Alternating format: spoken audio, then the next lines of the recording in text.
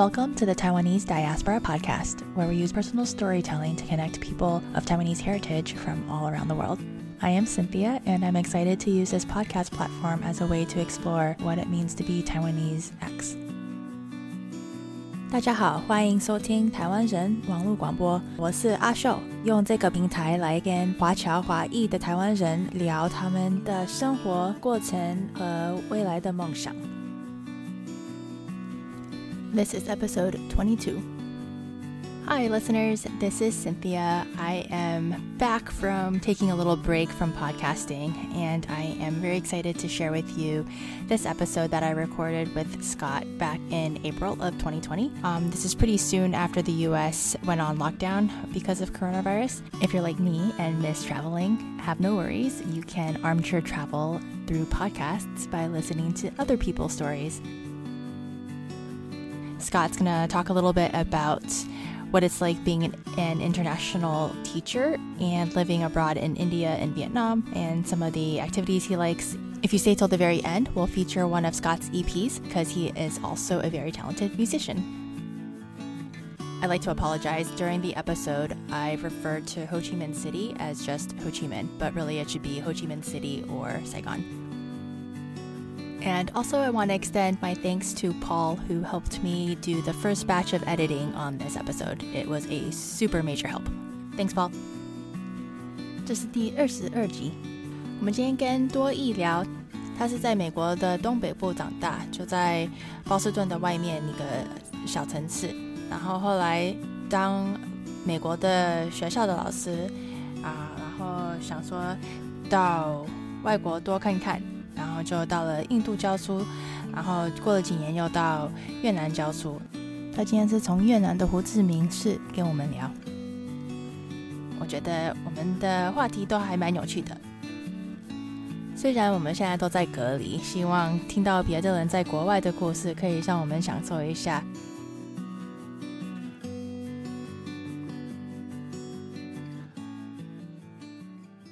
Scott, thank you so much for coming to the show.Yeah, sure. Please do a quick introduction for everybody and we'll get started. 你好，大家，我是多益。Hello, everybody. My name is Scott Xu. I am a Taiwanese American teacher, musician, father. I'm 34 years old, turning 35 next week. Happy birthday. Oh, thanks. And I'm currently living abroad right now in Ho Chi Minh City, Vietnam. Okay, so you grew up in Massachusetts.I did, yeah. I'm based out of Massachusetts as well right now, so would love to hear about your childhood here and how you found yourself traveling and teaching abroad. So let's see, my parents, both Taiwanese, they immigrated to the US in the 80s, mainly for my dad's master's degree program. He had kind of like a kind of long, windy journey. He was in Alaska, which is where I was born. Was in Virginia Tech, that's where my sister was born.He studied to become an engineer and found his way to Western Massachusetts.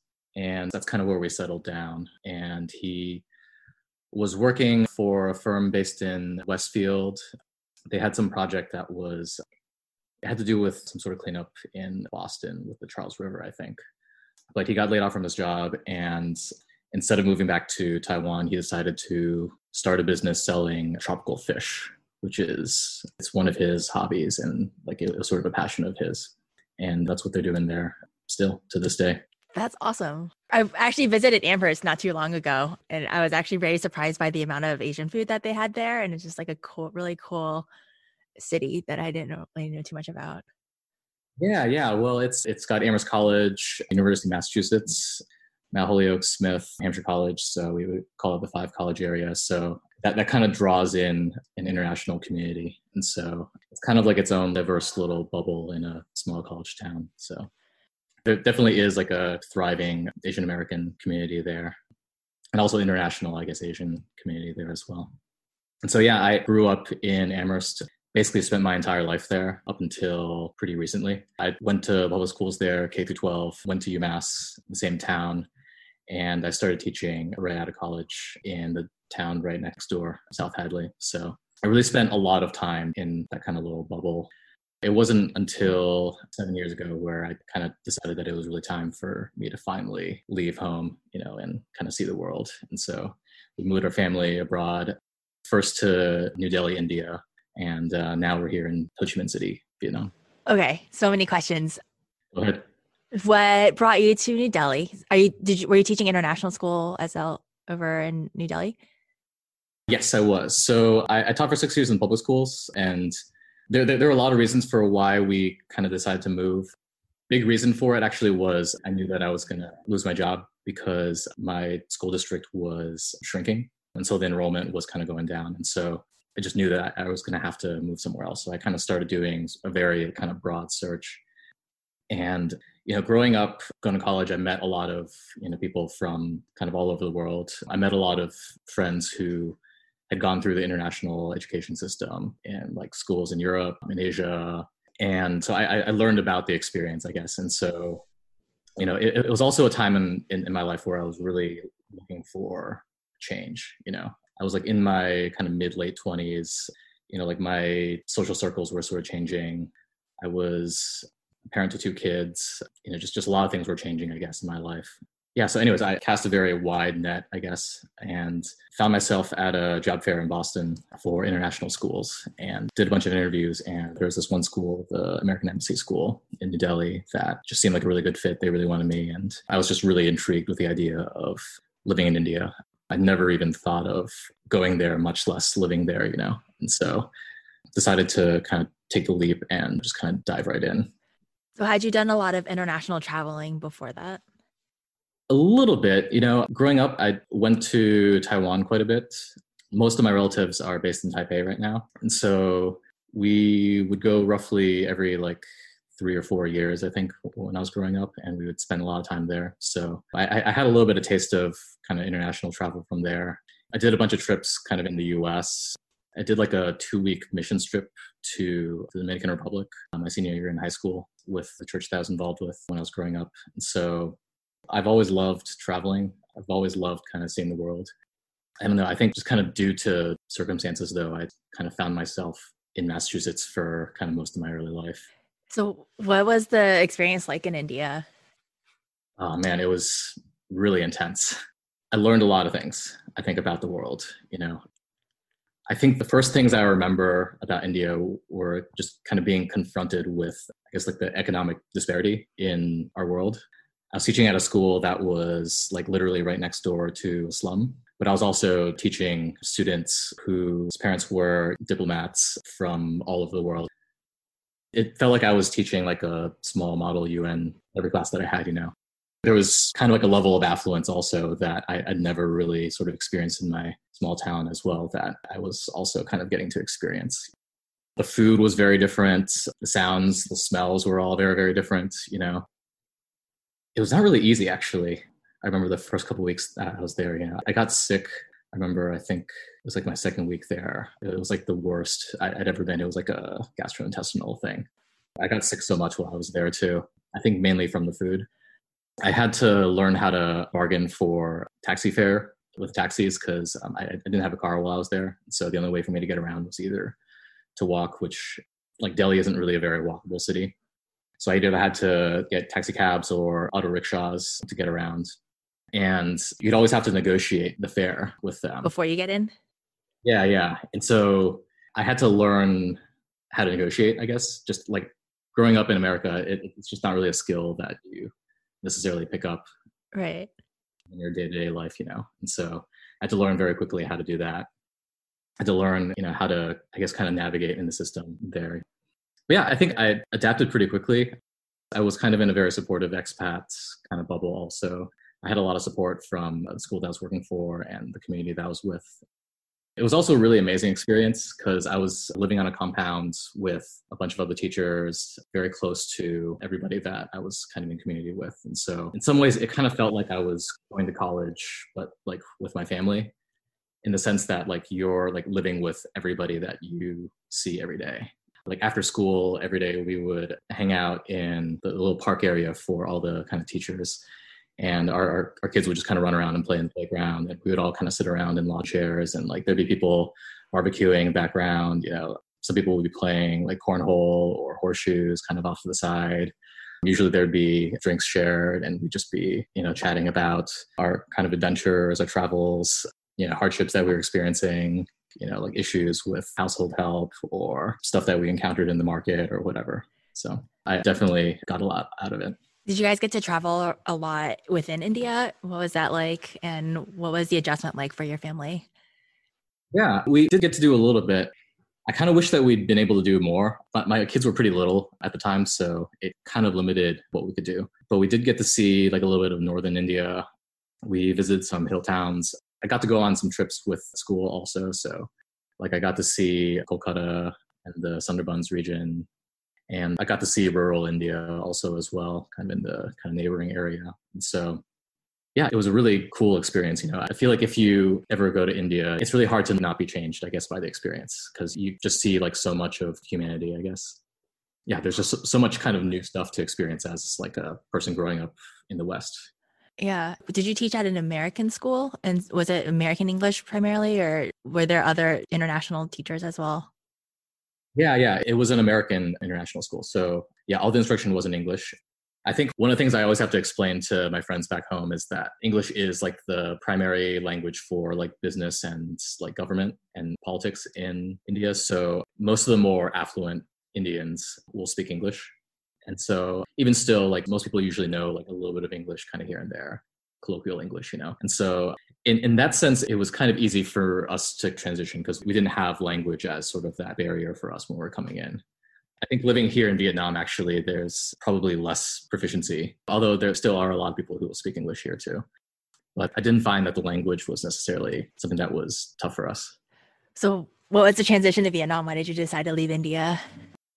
There were many things I loved about India, but the thing that was really tough for us was the air pollution. Delhi has like some of the worst air pollution in the world. Like I had to wear a pollution mask every single time I stepped outside during the winter months.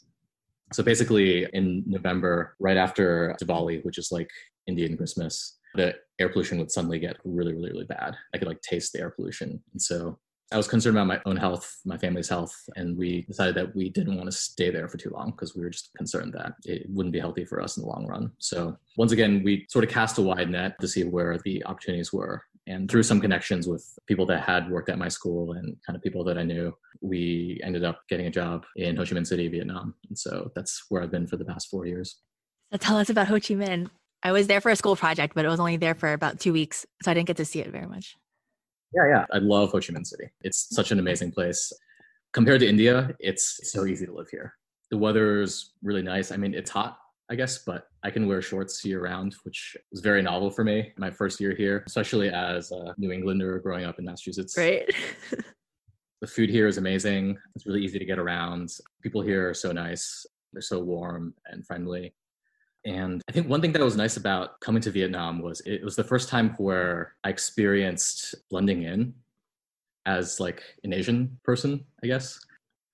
I think all my life, I'd kind of grown up always sort of being in the minority. And so when I came to Vietnam, it was sort of the first time where I wasn't really part of the majority, but I kind of looked like the majority, I guess. And so there are just certain things that I think I experienced, I guess, that were just very kind of novel and very unique to me while I was here. That was actually something that I really enjoyed, actually, when I first came here. So what is that like? So do the people expect you to speak Vietnamese when you are ordering food or going out or dealing with the day-to-day? I think there's some of that, I think like I get a lot of people speaking to me in Vietnamese initially, and then I'd usually indicate to them that I couldn't understand them. And then they would usually switch to English, or they'd find somebody who could speak English to kind of help translate. I've picked up a little bit of conversational Vietnamese kind of since then. I think that sense of not having attention on you when you're like the only person in a crowd, I guess, that looks different. Right. Not having to experience that, I guess, was kind of cool. I don't know how to really explain it. Yeah. Are there Taiwanese communities, or did you have Taiwanese communities in India or Vietnam? Because I know like at least in Ho Chi Minh, there are some industrial areas that are Taiwanese owned companies, but operating in Ho Chi Minh, right? Yeah, there are. We knew some Taiwanese people in India, but it wasn't really that many. The area that we're living in here is called Phu My Hung, and it's actually owned by a Taiwanese corporation. And so there's a pretty strong Taiwanese presence here in the neighborhood that I'm living in. Wait, the whole neighborhood is owned by a Taiwanese corporation? Well, like I think they own like the land, I guess. It's like a joint venture, I guess. Interesting. Okay. This kind of big, huge Taiwanese group. And so there's a pretty strong Taiwanese presence here. A lot of Koreans also. Yeah, so there's like a Taiwanese school. It's in the neighborhood. I work at the international school. That's kind of part of this group here. I wouldn't say that I'm like very plugged in with the Taiwanese community here either. I'm probably more plugged in with the American community. I do know some people that are Taiwanese. There's a woman that's friends with my wife actually who was teaching my kids Mandarin for a little while. She was Taiwanese also. What's the coronavirus situation in Vietnam? So I've been doing virtual school for 8 weeks now. Whoa. Pretty wild here. I've been teaching my students online, doing like instructional videos instead of teaching them in person. We're like sort of on lockdown for the next 2 weeks and places have been like slowly closing. So bars, restaurants, all the non-essential places have closed. I think ride sharing has kind of stopped. So the country's been pretty quiet, especially in like the major urban areas. So I've been at home for the past 3 weeks and I've only gone out for like walks and like grocery shopping. Wow. Okay. With that being said, I think the government's being very, very cautious. They acted very, very quickly when the whole coronavirus started kind of spreading throughout the world. And so I definitely feel safe here in Vietnam. There have been very few cases of people getting infected here, especially compared to other countries kind of in the sort of surrounding areas. Nobody's died from it yet. It's been challenging in some ways, but also I think I'm also fortunate, I feel, to be living somewhere where countries like really taking it seriously and they're kind of putting in place preventative measures to keep everybody safe and healthy. Do you have tips for one, teaching classes online to students for teachers who are doing that for the first time? And then two, what's the healthcare situation like if you're an expat living abroad? Yeah. See, so I think for tips, the biggest tip that I can have is to give yourself the grace to not try to do everything that you would usually do in like a normal classroom. I think like my first week teaching, I probably overloaded my students a little bit too much with trying to give them sort of the same experience virtually that I would usually give them in the classroom. And I think it was just too much. And there's just only so much that you can do when you're teaching through a computer screen, And so I think giving yourself the grace to just let your teaching be different, be pared down, and be not the same, I think is helpful for not just you, but also for your students and your students' parents and everybody involved. The healthcare situation here, I'd say it's pretty good for expats in general. If you're a foreigner traveling into Vietnam, you'll usually probably shouldn't say usually, you will get put into a quarantine. And so you'll like get sent to this place where you'll be required to kind of stay for 14 days and they'll kind of monitor your health and make sure that you're okay. There are like Western trained doctors here in Vietnam. And so there are hospitals where you can get care. I'd say that like the level of care probably isn't comparable to kind of more developed countries like say like Singapore or Japan or whatever, but you can get care for it. I think part of the reason why the government's being super cautious and extra careful is they don't have the same capacity to handle a big outbreak that maybe other kind of more developed countries would have that have more money and kind of more resources to tackle the problem. We've had pretty good experience with healthcare here. Do you have to buy like US health insurance to use over there? Yeah. So I have like US or like international healthcare through my employer. So I think for most expats, if they're, well, I probably shouldn't say most expats. If you're coming here as a teacher, usually your employer will have health insurance for you. I think it does kind of vary a little bit because everybody's kind of situation for coming here as an expat is pretty different. Coming here as a language teacher is very different. I had a friend who was working here at a law firm, and I think his law firm didn't provide health insurance for him, which I found like really interesting. Yeah, I think it kind of depends. If you're interested in applying to be an international school teacher, what is that process like? Do you have to have a teaching certificate in the US already? Yeah. Usually you'd want to have at least a year or two of experience, although I have met people who have gone straight into teaching internationally. But most teachers that I know will usually have taught in the US for a couple of years. And what they'll usually do is they'll go to a job fair for international schools and they'll apply for positions through that. And from there, they'll find whatever opportunities are out there, and then they'll just kind of spread out all over the world, you know. Most of the teaching opportunities are in the Middle East and Asia. Actually, that's where I'd say most of the opportunity is. I mean, there's international schools all over the world.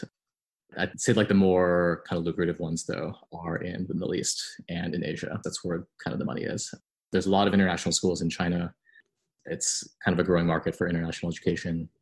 I mean, that was really the path that I took, kind of breaking into international education. Do you find that it's similar to your education growing up in US public schools in terms of like extracurriculars or arts and music? Because you're involved in music as well. I'd love to hear more about that. Yeah, I mean, I think it's pretty similar. The teaching curriculum's definitely the same. I think every international school has like its own kind of flavor, I guess, and its own kind of different quirks, I guess, depending on where you are in the world. Like, for instance, if you're teaching in the Middle East, they have like a different timeline for weekends. Their weekends are, I think, Friday and Saturday as opposed to Saturday and Sunday. So that's kind of different. You know, here in Asia, I'd say like in general, athletics aren't really emphasized as much, I guess, as other kinds of extracurriculars. But I think a lot of the same kind of like arts and music kind of opportunities that you would find in US public schools, you can also find in international schools, at least from my own experience, you know. I've been like somewhat involved with extracurricular clubs here that are kind of doing music and stuff. There's like a performance club that's at our school that I've kind of helped out with a little bit. So what do you play? So you're a concert master in Ho Chi Minh City and an aspiring professional musician. Tell us more. Yeah. I've been playing music my whole life. Started off on piano, played piano for my parents' church growing up. That was like kind of like my regular gig. Fell in love with playing music when I was in middle school, and I picked up the bass guitar. Music's been a big part of my life. When I moved here, I really wanted to get more involved in the music scene here. So I started up a concert series with this group called So Far Sounds. Oh yeah, we have that here. Yeah. They've got cities everywhere in the world. And so I started up So Far Sounds, Ho Chi Minh City, when I moved here. I hosted shows roughly like once every month for about 2 years, I guess, 3 years. It was sort of my way of connecting with the kind of musical community, but also a way for me to kind of network. And it also gave me kind of a platform to perform, but also kind of learn how to run shows, booking, scouting, that sort of thing, you know? Yeah. I had a music project that I started when I was in India called Meta Forester. I was doing like a one-man band act where I played guitar and I sang, and I also played drums with my feet all at the same time. And so when I came here, I also was doing gigs and shows at like small clubs and bars, coffee shops, that sort of thing. Yeah, and so I've been like somewhat plugged in with the music community here, mostly with other expats living in Ho Chi Minh City. But yeah, I think one thing that I discovered when I was here is that Vietnamese people really love music. That's something that I picked up my first year here, and it helped me really fall in love with the city, I think. What are some of the bands or musicians that you follow that you would recommend? Here? Ooh, let's see. Or where do people go if they're in Ho Chi Minh City and want to catch a show? Yeah, there's a club called Yoko Cafe. They're probably like the longest running music club here in Vietnam. They do music, I think, every night. It's a really cool place to check out. There's a place called Acoustic Bar that I went to a lot my first year here, and they also do music every night. At that place, they mostly do cover music. Yeah, a lot of musicians will play cover music here in Asia. It's actually one thing that I think a lot of like Western musicians have to kind of get used to, I guess, when they come here. As a musician, like in the US, it's more typical to go to a music club or cafe and see people playing music that they've written. But here in Ho Chi Minh City, it's actually less common, I guess, to see that. You'll usually see more people playing like top 40 stuff. And that's just kind of what people are more used to, you know? Yeah. It was definitely an adjustment for me because I was more used to just kind of playing my own original stuff because that's what, people expected back home. So how can people catch you? Well, right now I'm like transitioning into a different music project. So I actually very recently retired that project, and I've been kind of writing more new music, trying to write songs that are about like my own personal experience, I guess. Most of the songs that had been written before they were written about stories, I guess, that weren't kind of directly related to me. Yeah, I recently launched a YouTube channel actually. So I'm kind of starting to post some music there. Right now it's just cover music, but I'm kind of gearing up towards releasing some original songs. Are you comfortable sharing that here? Yeah, I could. I like literally just started it yesterday. So Yeah, I could send you the links. Okay. Is there like a youtube.com/ whatever? Yeah, there is. Although I think the YouTube channels are usually it's like a alphabet soup. Okay. Is there an easy way for people to follow you on social media if they wanted to get in touch about schools and other things? I'm on Facebook and Instagram also, so you can follow me there. The project's called Delta Crab, and it's Delta Crab with 2 B's. Awesome. Cool. Okay, so let's go back to recommendations for food in either Delhi and or Ho Chi Minh City, and top vacation spots or top local sites. One of the most powerful things for me when I went to Ho Chi Minh City was the museum. I forget what the museum was called, but it was like the Holocaust Museum, but the Vietnamese version. Yeah. Funny enough, I've actually never gone to the museum. It's been on kind of my list of places to go, but I've heard from colleagues who've been there before that it's pretty intense. Yeah. What is it called? I forget what the name was. War Remnants Museum. It'll definitely give you like a different perspective on what the American War was for the other side, I guess. They call it the American War here. I've heard that the perspective they have is biased, but it is a different perspective, and it definitely helps give you more perspective on this really important event that happened to this country. While we're on the topic, I think one thing that I discovered when I was here is like for a lot of Americans, when they think of Vietnam, they think of the war. That's like kind of like the first thing that comes to their mind, Their perspective about Vietnam is just kind of funneled through the images and the movies that they've seen. And when Americans come here, they discover that there's just like so much more to the country than just this kind of one event that happens. The country has really grown quite a bit. It's really come into its own. It's industrialized. It's developed quite a bit. It's actually very kind of advanced in some ways. I've also found that it's like a subject that I think people don't really talk about that much while they're here. I mean, I think there is a lot of TV shows and kind of novels and stories, I guess, about the war and the aftermath. But I think for like a lot of Vietnamese people here, they see that as something that happened kind of in the past. And for them, that's just what it was. It's something that happened to their parents or their grandparents. Yeah, I think a lot of Americans come here and they feel like the Vietnamese people aren't going to like them, or they're going to feel guilty being here because they think that the Vietnamese are going to view Americans as these like invaders that kind of messed everything up. But that really, in general, has not been the case at all for me living here in Ho Chi Minh. I think, if anything, I found that Vietnamese people here really love Americans, and they really love America, actually. Yeah. So anyways, sorry. You're asking me about places to see here in Vietnam and India, right? Yeah. And food. Yeah. And food, of course. Let me see here. There's some great food experiences. There's a very popular touristy area in Ho Chi Minh called Ben Thanh Market. There's a lot of great street food that you can get there, especially if you go after like 7 or 8, I guess. It's a good spot to kind of walk around and just see what the local cuisine's like. There's a lot of great Japanese food here, actually, and Korean food as well. A lot of great Korean barbecues. Some of the best sushi that I've had has actually been here in Vietnam. There's this really cool restaurant called Noir that I've actually yet to go to, but it's also like on my list of places to go. It's a dining in the dark experience where all the waitstaff are blind. And so what you'll do is you'll go into the dining room and it'll be completely pitch dark. And you're kind of guided by the waitstaff, and they'll help you out with getting seated, and they'll tell you what it is that you're eating. But everything's completely in the dark and you can't see anything. It's supposed to be super cool. Wow. How do you spell it? Noir. Noir. Oh, like French for... Yeah. Okay. Yeah. I think if you're in Vietnam, you definitely have to check out Vietnamese coffee. The coffee that they make here is amazing. There's so many coffee shops here. It's like as many coffee shops as there are like convenience stores. But the coffee here is great. There's such a wide variety. What makes it so special? Well, I think there's a lot of locally grown coffee that's here. So I think that there is like a very wide variety of different kinds of roasting styles that you can find here. You can find the more kind of traditional Vietnamese coffee, which is like really, really strong and usually had with condensed milk. So it's like really strong, but also really sweet. It actually kind of reminded me of the coffee that I had when I was in the Dominican Republic. It's also very, very strong, but also incredibly sweet. It's like drinking candy. I think like part of the culture here in Saigon or Ho Chi Minh City is people will just kind of sit around, they'll lounge, they'll kind of have a cup of coffee, they'll hang out with family and friends, they'll kind of chat and just take it easy, you know? I think the like French kind of cafe culture influenced Vietnam, you know? Yeah, so there's that.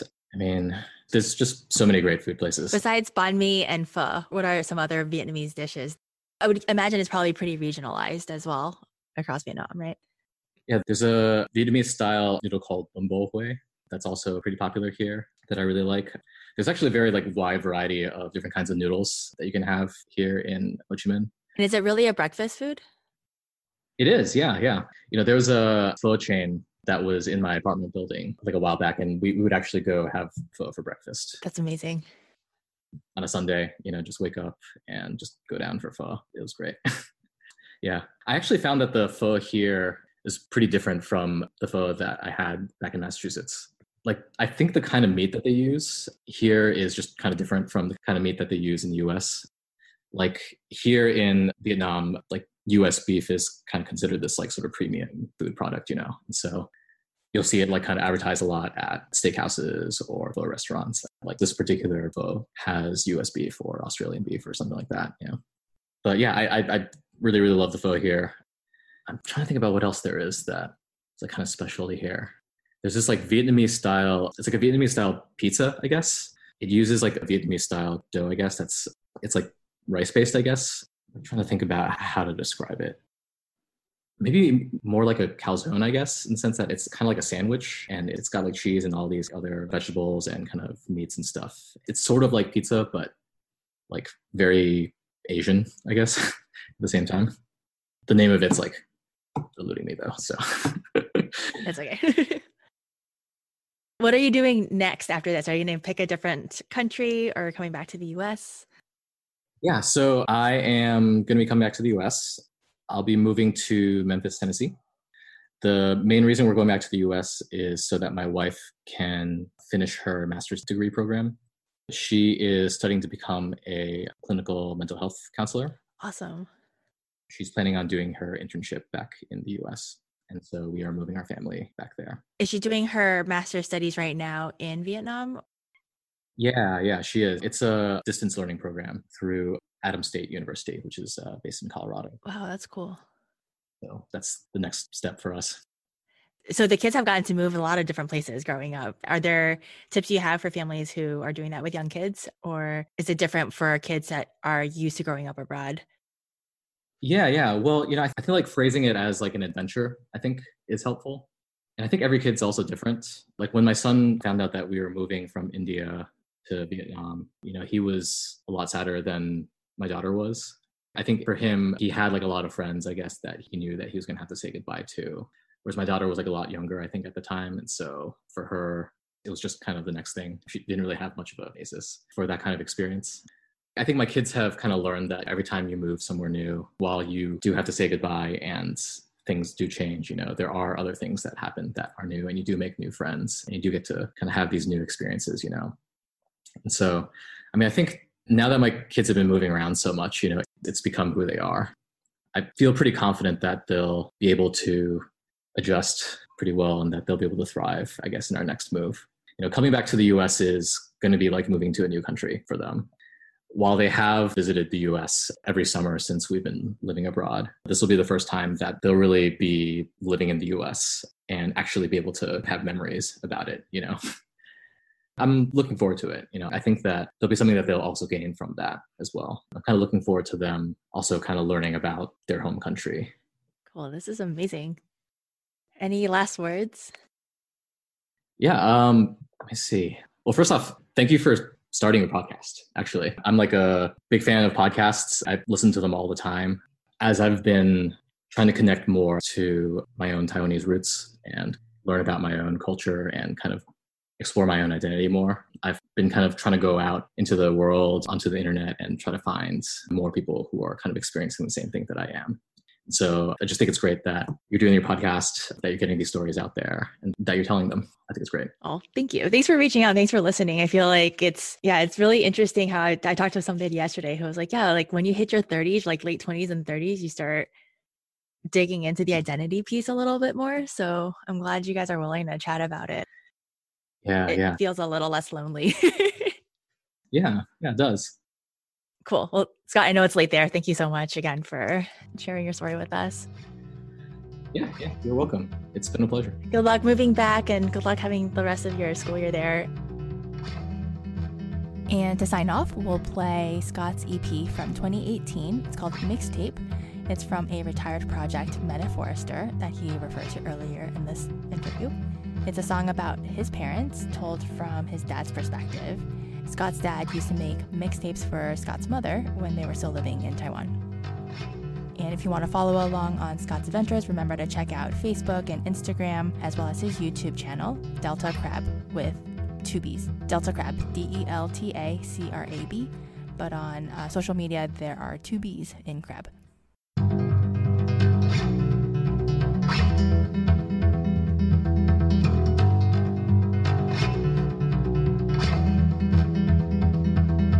I've got another mix on the way.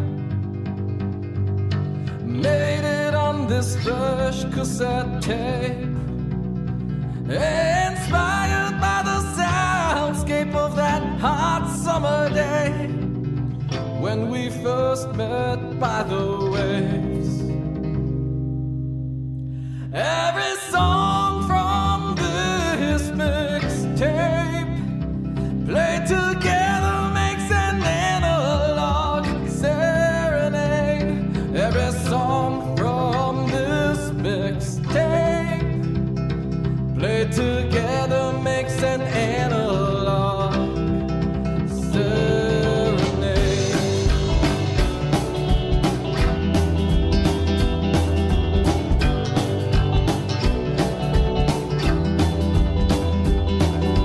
I've got another mix on the way for these stormy typhoon days.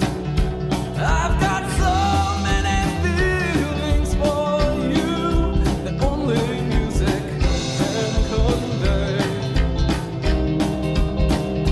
Every song from this mixtape played together makes an analog serenade. Every song from this mixtape played together makes an analog serenade.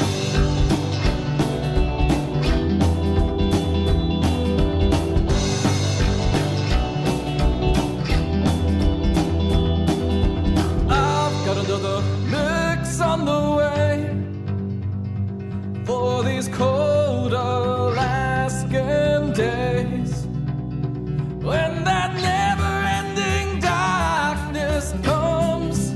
All you gotta do is hit play. Every song from this mixtape played together makes an analog serenade. Every song from this mixtape, every song from this mixtape played together makes an analog serenade.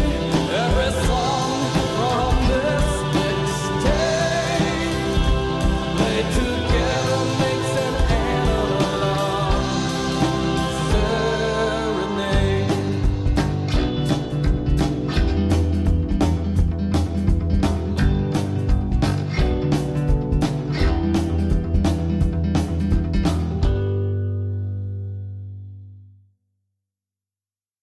And that's it for today. Please send me a message on Instagram, Twitter, or Facebook at TWDIASPORA, or shoot me an email. It's hello@TaiwaneseDiaspora.com. And if you or other people you know have stories that they'd like to share on this podcast, please send them my way as well. All right, see you next time.